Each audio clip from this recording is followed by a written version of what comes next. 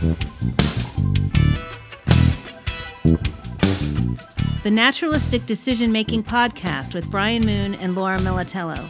This podcast series brings you interviews with leading NDM researchers who study and support people who make decisions under stress. Welcome to the Naturalistic Decision-Making Podcast. This is Laura Militello from Applied Decision Science. And I'm Brian Moon from Paragean Technologies. Today we are fortunate to be talking with Penny Sanderson. Penny is a professor of cognitive engineering and human factors at the University of Queensland, where she has appointments in the School of Psychology, the School of Information Technology and Electrical Engineering, and the School of Clinical Medicine. She graduated with her BA with honors from the University of Western Australia and then completed her PhD at the University of Toronto in Canada. She worked for 11 years at the University of Illinois at Urbana-Champaign before returning to her native Australia. In her research, Penny develops, tests, and applies theories about the human role in complex socio-technical systems. She's conducted research in healthcare, power systems, air defense, air traffic control, and emergency response. She has made important contributions to our understanding of the impact of workplace interruptions on work performance, the design of effective auditory interfaces in safety-critical systems, and the perceptual, cognitive, and social effects of wearable technologies. Penny is a fellow of the Academy of Social Sciences in Australia, the Human Factors and Ergonomics Society, and the International Ergonomics Association. She has received many awards, including the Distinguished International Colleague Award and the Paul M. Fitz Educator Award from the Human Factors and Ergonomics Society, the Jerome H. Eli Best Paper Award twice from the journal Human Factors, the Franklin V. Taylor Award for Outstanding Contributions in the Field of Applied Experimental Engineering Psychology from the American Psychological Association. Penny, thank you for speaking with us today. Thank you very much, Laura and Brian, for inviting me. So I wanted to start by going back to the very beginning of your career. Do you remember the very first paper you ever published? Yes, I do. Actually, the very first paper I published was with the Human Factors Association of Canada when I was a PhD student. And that was with some students. I was in one of Neville Murray's classes at University of Toronto. And we wrote a paper on how often supervisors should sample information in a simulated control room. And unfortunately, it's very difficult for me to know what was in that paper because when it was published in the proceedings, they only published every second page in the paper. So it's sort of lost to history now. Wow. So, but that was about power plant control rooms? Yes, it was a very simple simulated laboratory experiment where we had a series of dials and we looked at how often people would sample the dials. So it was very much in the tradition of Tom Sheridan's work and John Sender's work. Neville worked very closely with Tom Sheridan and John Senders. And so it was a class exercise that we had done, but it was sufficiently interesting that it got accepted at the local conference there. So that was my first experience. That was a conference paper, and that was in 1982. But my first journal paper was much later than that. It was in 1989, after I had started at University of Illinois. And so I had a journal paper then that was actually a very psychological paper. It was published in JEP, Learning, Memory and Cognition. And that was about whether people can verbalize knowledge that they have when they're interacting with a dynamic system. So it was getting closer to some of my later work. Interesting. So you started, as many people do in academia, doing experiments and kind of simplified, simulated tasks. And so I wonder how you kind of made the turn to working in more complex, naturalistic environments with this, broader focus on cognitive engineering. How did you make your way there? Well, it's a great question because these days many students are fortunate enough to start in that area, whereas I had to make the turn, if you like, from traditional psychology, traditional experimental psychology, to these richer, more naturalistic fields. So I suppose it started for me in the very final year of my undergraduate degree at University of Western Australia. I was getting trained in a pretty traditional way in experimental psychology. And then in my final year, we had a visiting professor, Stephen Schwartz, an American, who was just starting a career in Australia at that point. And he gave us some lectures on human factors. And he was talking about work that was being done at NASA. He was talking about things like the London Underground transit map and how they had been designed for human use. And I thought that was a pretty fascinating area. But I didn't get started in it until much later. After I went to University of Toronto to do my master's and PhD, I was still headed towards doing studies in human memory. But it wasn't really grabbing me for the first year that I was there. And but then one of my fellow students said very excitedly that she'd heard that Neville Murray was coming to University of Toronto. He'd been working in the United Kingdom. And Neville, of course, was very well known for work on attention, on the fate of stimuli that are attended or unattended. Can we remember or grasp information that we're not really attending to? And she said, well, Neville's coming to the university, but he's now in engineering. He's not in psychology. He's doing human factors work. So we went over and took one of his courses. And I found that really, really interesting because he and other people in the Department of Industrial Engineering, like John Senders, were applying completely different paradigms to an understanding of human interaction with systems. And the thing that was really fascinating about that also was that they were members of this wonderful international community of scholars that were trying to solve problems about human-system interaction post 3 Mile Island. And I know, quite a few previous people in your podcasts have talked about that era. And so it all fell in place for me at that point. That's so interesting. So I didn't realize that psychologists were moving into industrial engineering departments, and that was part of the magic that was happening at that time. Yes, the fascinating thing was the nature of the problems that were being solved. And of course, at that time, a lot of focus was on nuclear safety, nuclear human factors. And so there were a lot of people coming in and out of the department, a lot of colleagues in that area. So that's where I first got to meet Dave Woods, Jens Rasmussen, Lisanne Bainbridge. They all visited the Department of Industrial Engineering at University of Toronto, where Neville was working at the time. So it was a wonderful introduction to the community of practice, if you like. And and then as a student and the whole community of students there were very much welcomed into that community. And we had the opportunity to go to conferences and meetings and so on. And that aspect of science and engineering is so important, bringing students into the community of practice. And that's the thing that was so delightful about being a student there at the time. Nice. And so what was your dissertation about?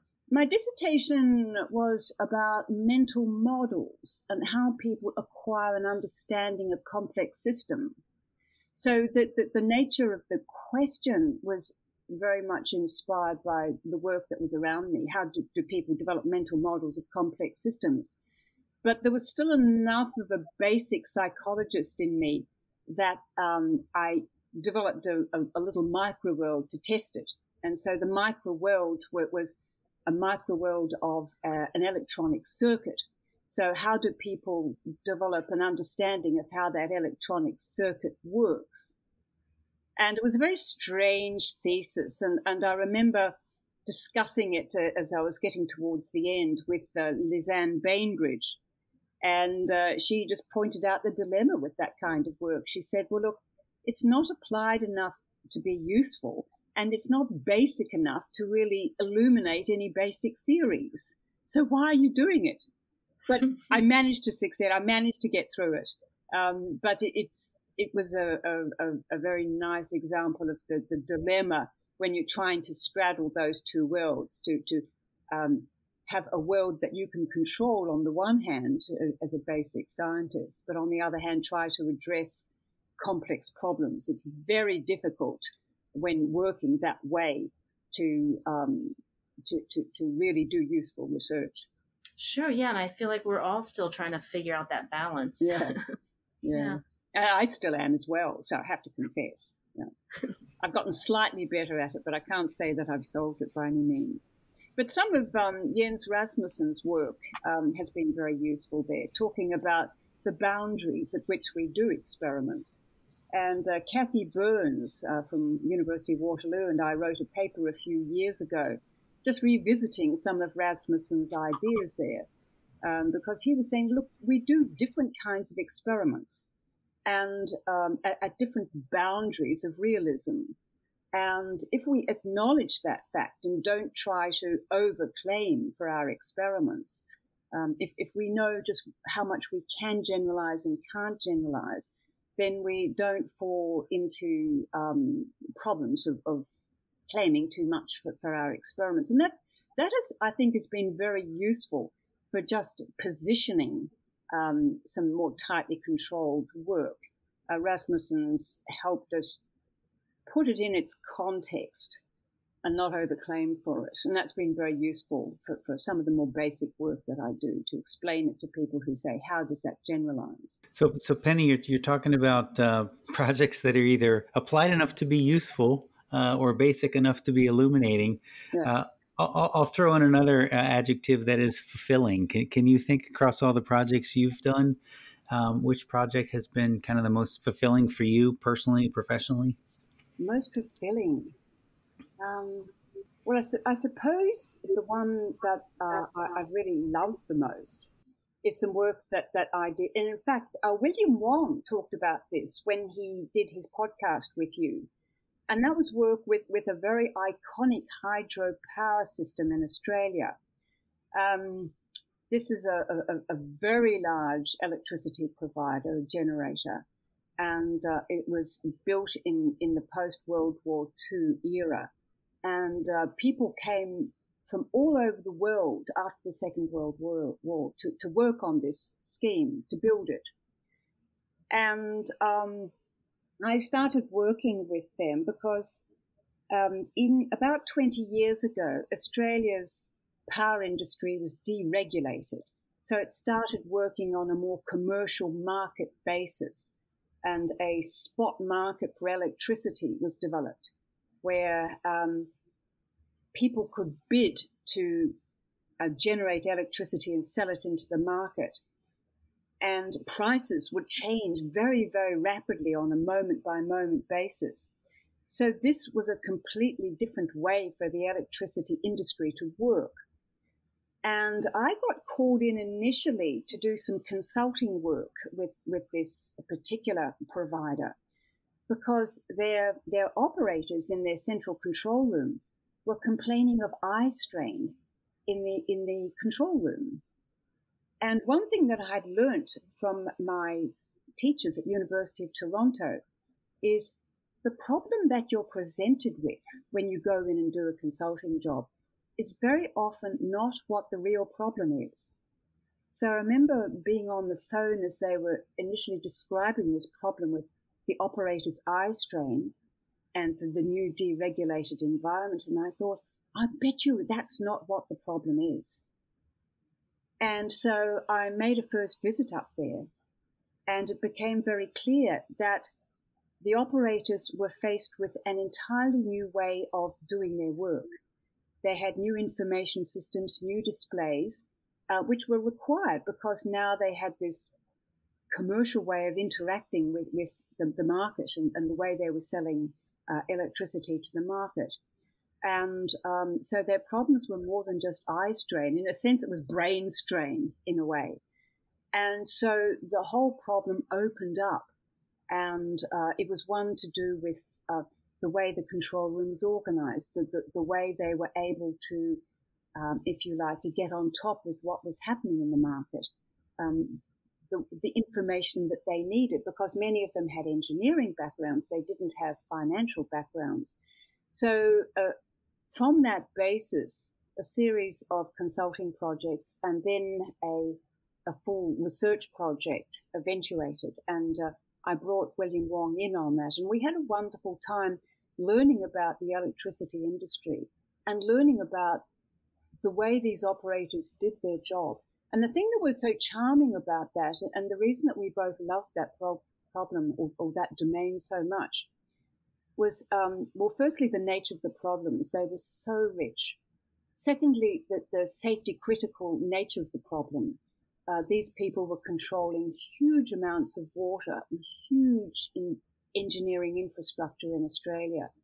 And the pride that everybody had, management right down to the workers, in their industry, in their organization, was very infectious. And actually, to this day, I'm still in contact with the person who was our contract monitor there, even though we finished that job about over 15 years ago. So that was the project, I think, Brian, that's been the most fulfilling, because we were able to do a lot of very interesting work there. But neither William or I really thought, we didn't know very much about power systems engineering. And at the end, we just knew a little bit more, but we were still basically very ignorant of it. But we felt that we had grown tremendously in doing that, and our engagement with that organization had been really fulfilling. Yeah, that's such a great retelling, because it touches on several levels of fulfillment. I can appreciate the feeling you get when you just are in these amazing places and watching people do such amazing things. That alone can be fulfilling. But your point about being able to inform the organization that the problem they reported, which is really just the symptom, is not actually what they should be focused on. I've had similar. I think that's just such a professionally fulfilling feeling that is it's kind of special to the kinds of work that we do, because we are going into the organization and we are looking at the work up close. And so when you can reflect back to the organization that they only have a hint about what's really going on, that can be professionally pretty fulfilling too. Yes, exactly. Yeah. And have them accept that as well and broaden out the scope of investigation. That was good too. They saw what we were talking about. So Penny, you've worked in so many interesting areas. I know you've done some exciting work around workplace interruptions, and I wondered if you'd just tell us a little bit about some of the interesting things you're learning there. Yes, thank you. Yeah, this has been a thread for us for quite a few years, for over a decade now. I've done a lot of work in that area with some of my students, and I can tell you about some of that. Started in the area, but because starting from about 2005, there was a huge upsurge of interest in the area of workplace interruptions. And it was really being driven by cognitive psychology theories of what happens cognitively when you're doing a task and then you get diverted from it, distracted from it. You need to turn your attention to another task. Does that mean that you necessarily can pick up the original task when the interruption has finished? And there's a lot of work that's been done in laboratory contexts that shows that people may take a long time to resume the task, or they may resume the task at the wrong point. They may miss a step, or they may repeat a step, or they may not ever go back to the task at all. They forget what they were doing entirely and start something new. And so there was a lot of experimental work being done in the area. But in the healthcare area, we had colleagues like Enrico Corriera here in Australia, who is a clinician himself, and he was starting to look at interruptions as being a patient safety hazard in the healthcare area. And so they were doing a lot of work on that. And so we started doing work in the area. So the first work that I did was with a PhD student at the time, Toby Grundgeiger. And we went into an intensive care unit at one of the local hospitals. And Toby did some terrific field research looking at how intensive care unit nurses handle interruptions. And he was able to use eye tracking equipment with ICU nurses for the first few hours of their morning shift. And we went in thinking along the lines that most of the time where healthcare workers are interrupted, they don't make errors. So how do they avoid making errors? What are the secrets of their success? Or what are the practices that they engage in that mean that most of the time this is not a problem? Because we need to look at the success side of the story, not just sort of look at the very tiny body of evidence that there might be dangers there. And so we developed this whole approach that we called distributed prospective memory. One of the problems with interruptions is that you forget to do things that you plan to do. So there are failures of prospective memory, and that's one of the problems with interruptions.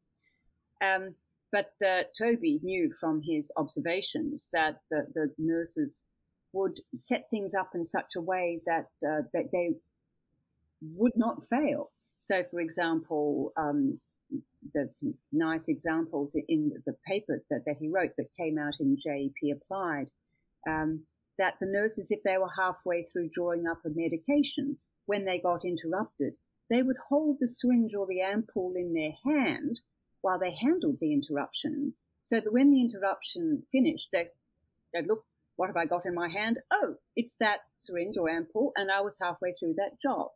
Or they would put Post-its up as reminders to do things and so on. So there was a lot of just natural behavior that was preventing them from suffering the consequences of an interruption. And Toby was looking at whether interruptions made it difficult for people to resume their tasks. And he was looking at one particular measure, which was the resumption lag.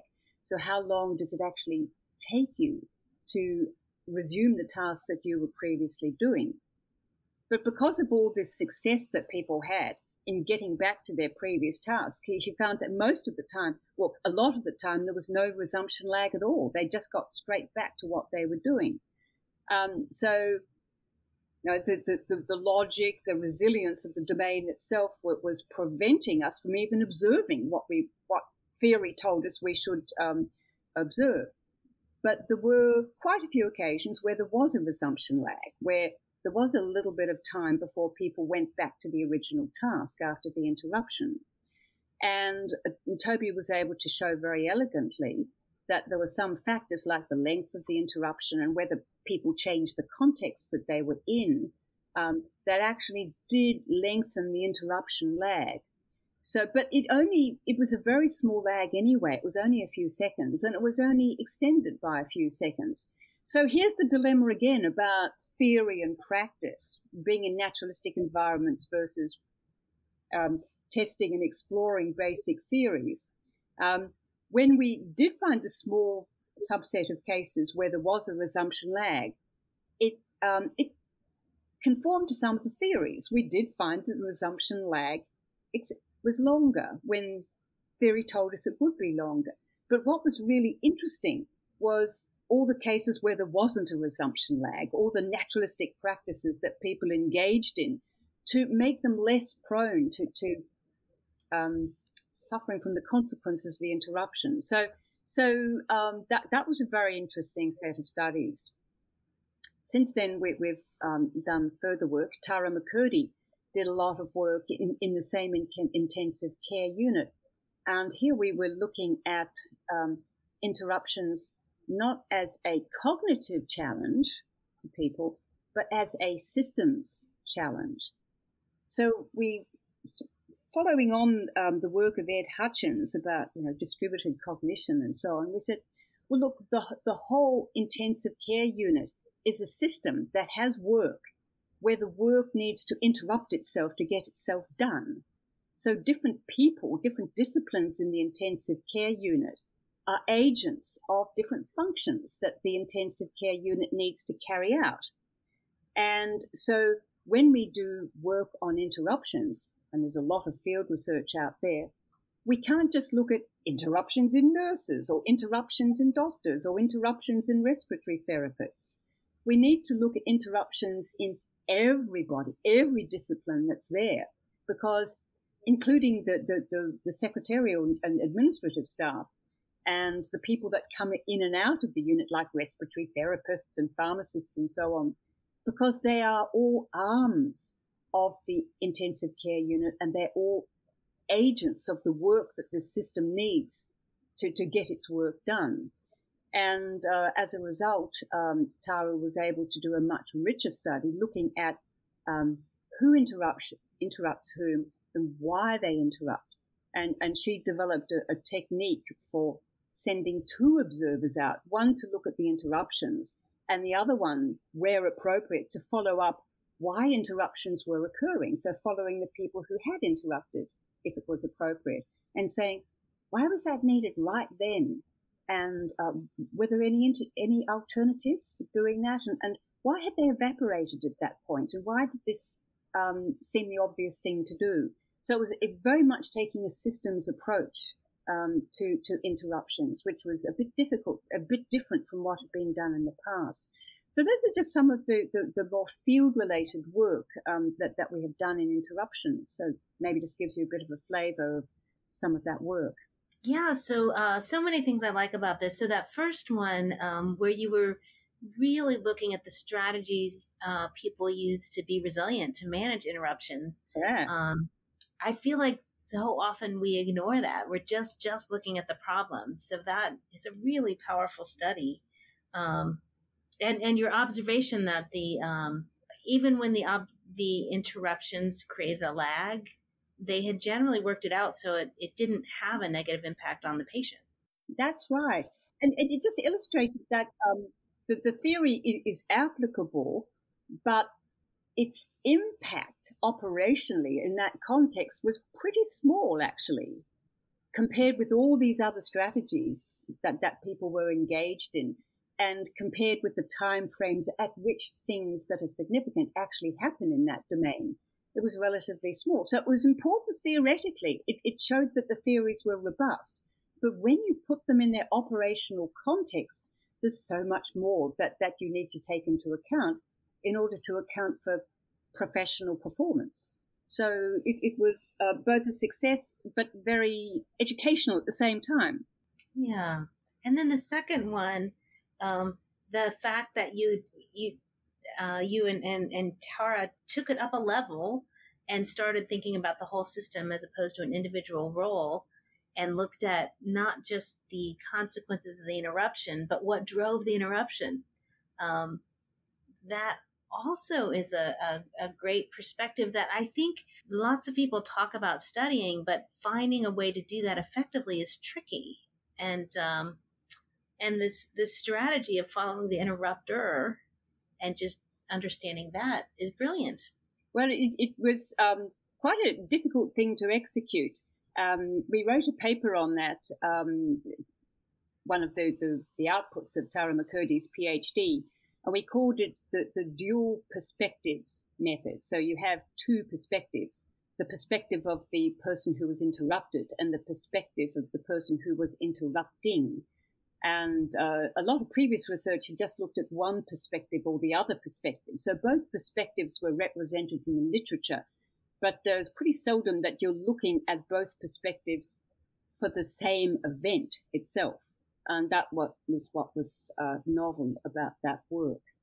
Very nice. So then another area of your research that I'm really curious about is the work you've done about auditory displays and medical devices. So anyone that's been in a hospital setting, those monitors and alarms are just part of the background. But you've done some really interesting research to kind of understand the impact they have. Can you share some of your insights there?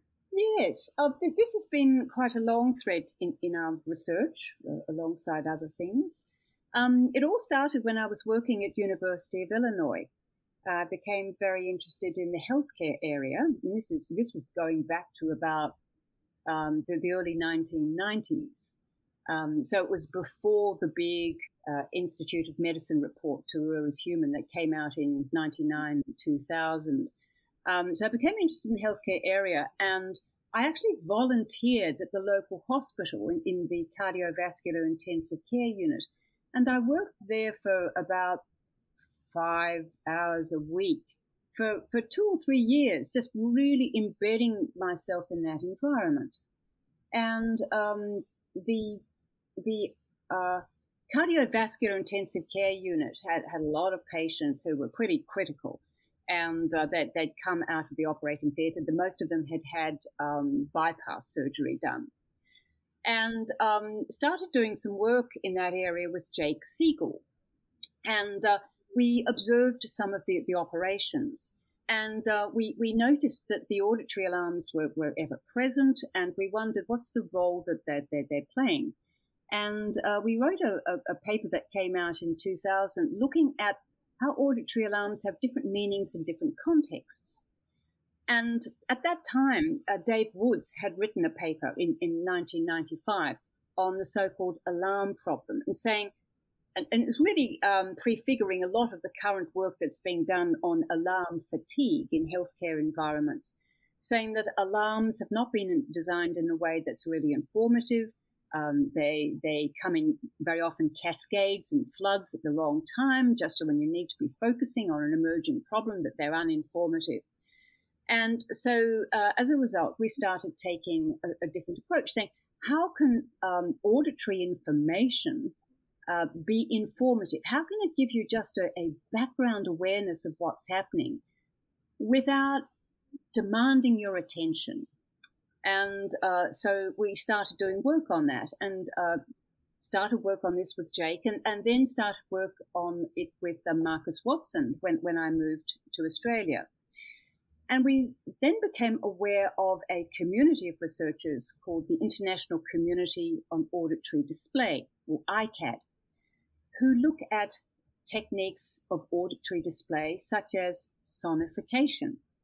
And sonification is the expression of data relations, or relationships between data, but turning that into sound. So expressing data relations in sound relations.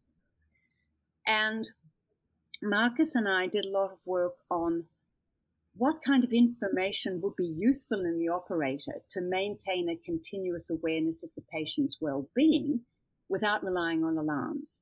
But could this auditory information alert you to a patient deterioration so that you would be aware of it maybe before you needed to do anything, but you would be mentally prepared for it? And we noticed that there is a very effective auditory display in the operating theatre, and that, of course, is the pulse oximeter. The pulse oximeter has a tone. It's the beeping heart monitor, basically.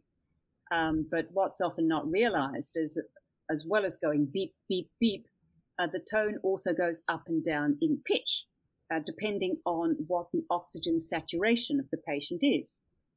And I always end up singing this, so excuse me.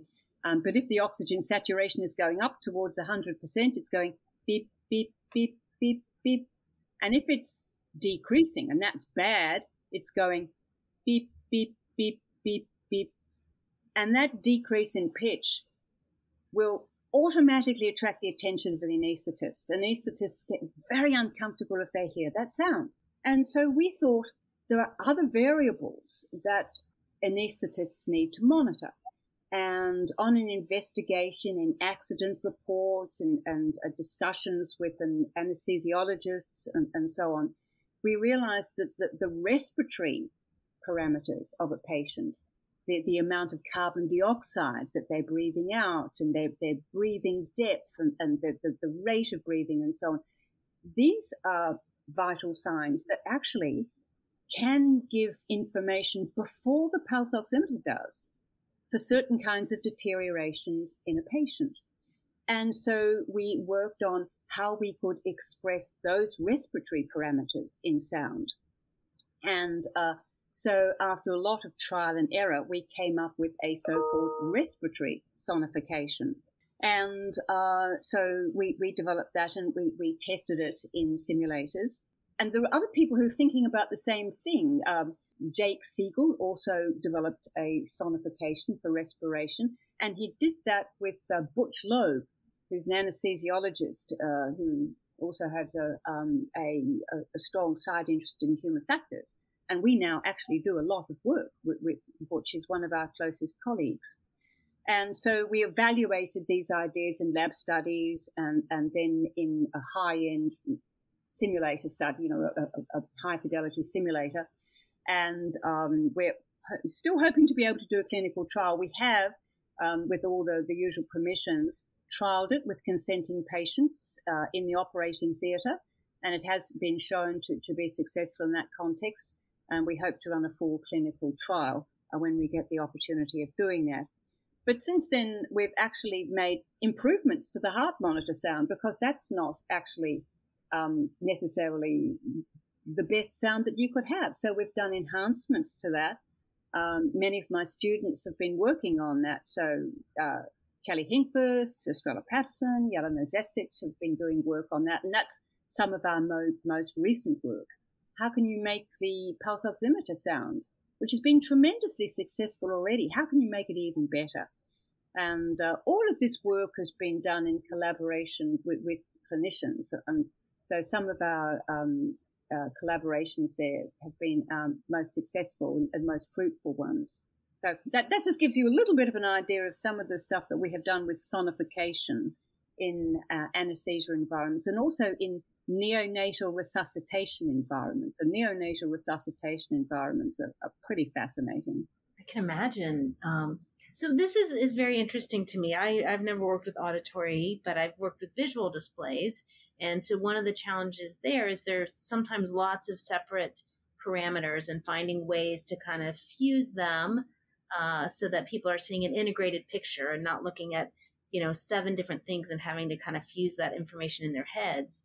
And so I'm wondering, as I think about this anesthetist or anesthesiologist, and the different things this person's monitoring, do they each have a tone, or is there a way that you're able to kind of merge those?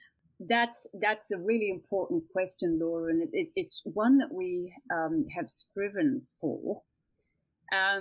When we developed the sonification, the initial work that for respiratory sonification with Marcus Watson, we had one experience with an anesthesiologist as we were developing it that made us think that we were on the right track.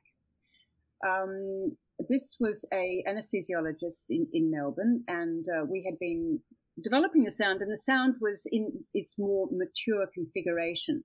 So we invited this guy over. We showed him the simulation, we showed him the sound, showed him how it worked, played it for him, and so on. And then we just sort of broke off, and we were having a conversation. But in the background, we were playing a scenario where there was a simulated anesthesia incident. So something went wrong with the patient. Now, at that point in the conversation, we all had our backs to the computer. We had our backs to the visual display showing what was happening. And halfway through our conversation, this intraoperative event actually started. And our colleague was talking about, what happens in the operating theatre, unrelated to what was going on in the scenario.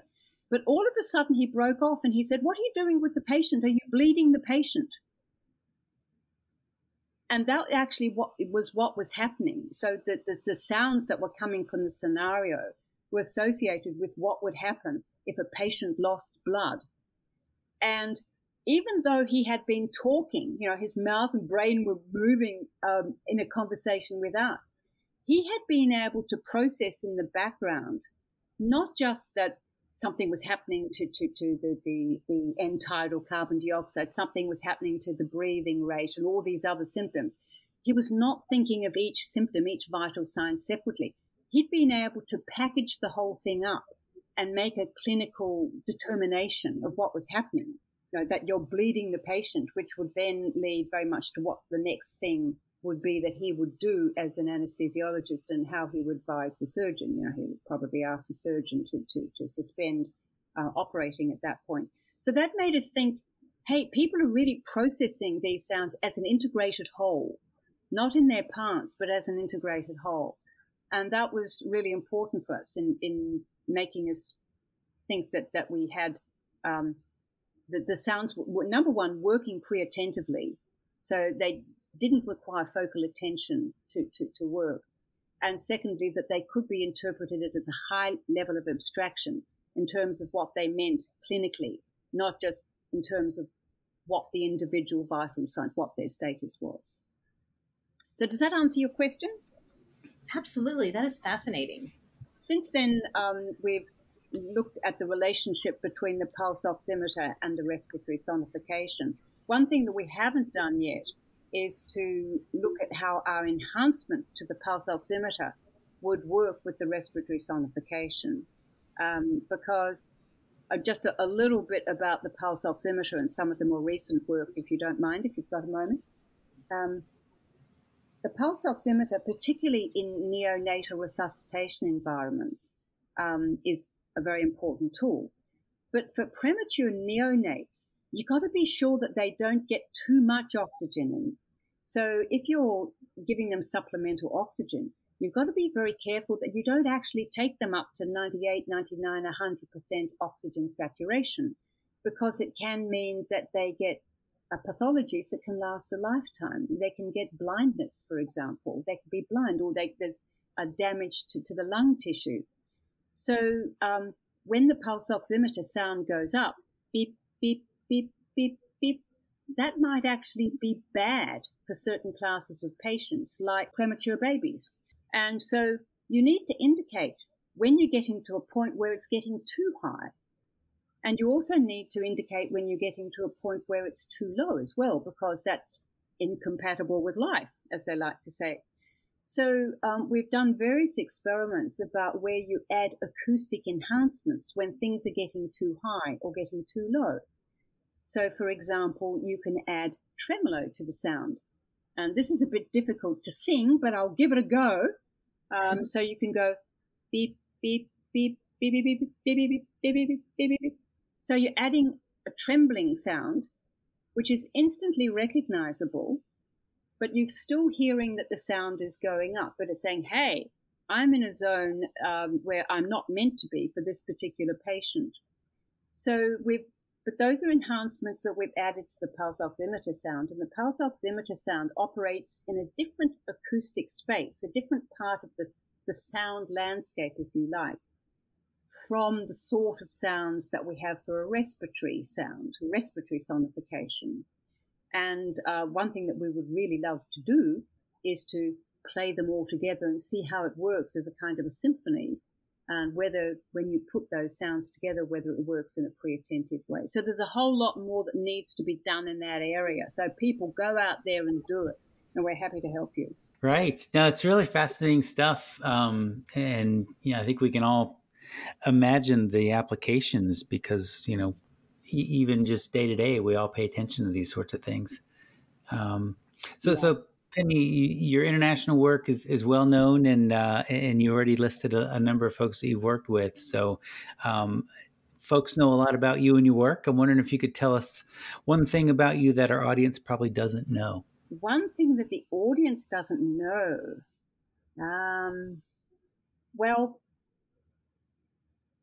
let me see. Okay, I can tell you things that are unrelated to my professional life. Let's hear it. Okay, right. Well, we already know you can sing, so don't count. Kind of, yeah. Don't test me too hard on that one. Well, there are things that are known locally, but maybe not generally.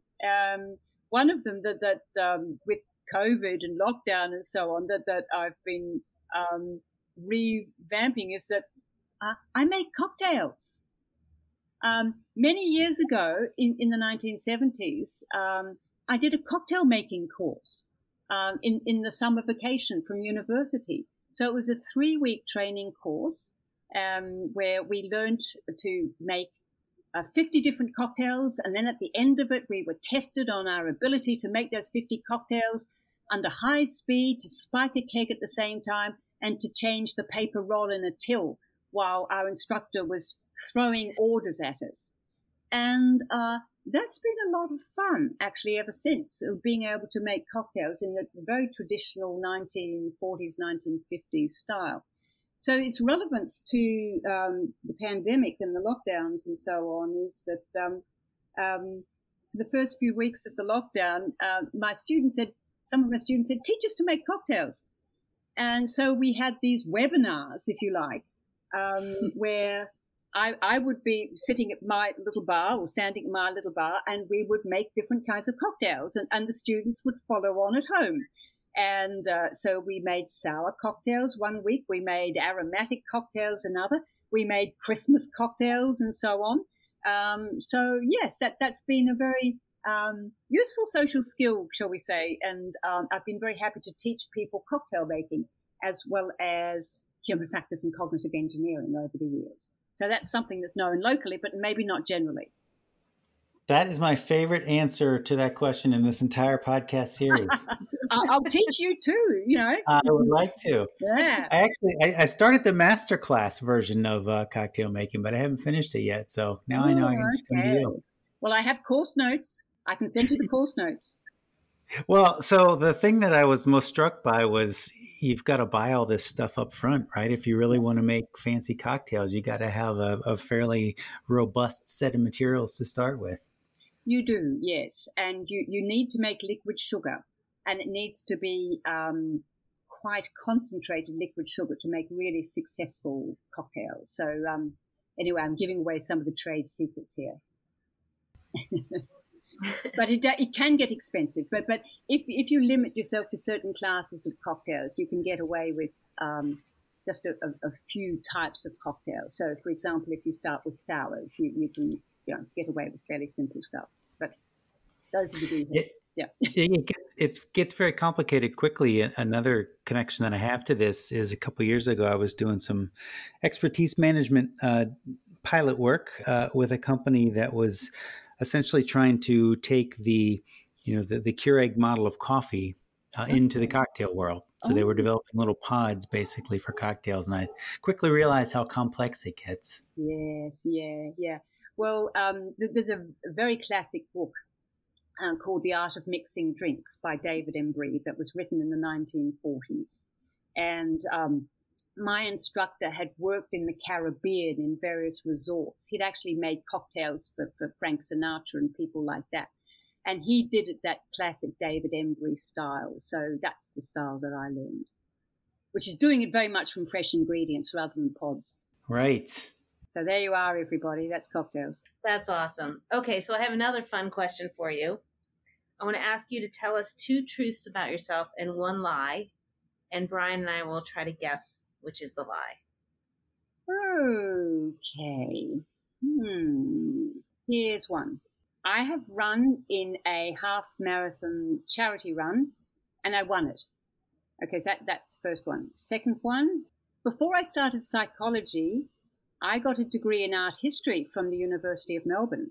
And the third one, I love to cook Vietnamese food. Are you going to go first, Brian, or should I? I'm not going first. Okay, this is hard. I think that you did not do a degree in art history. And I think you did not win the half marathon. That's an extremely difficult thing to do. Not that you couldn't, but it's just really hard. Are you done? We're done. Those are our guesses for the lie. I've been really cruel to you guys. They're all lies. Oh.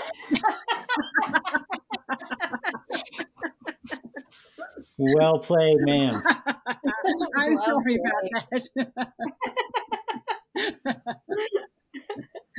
That's hilarious.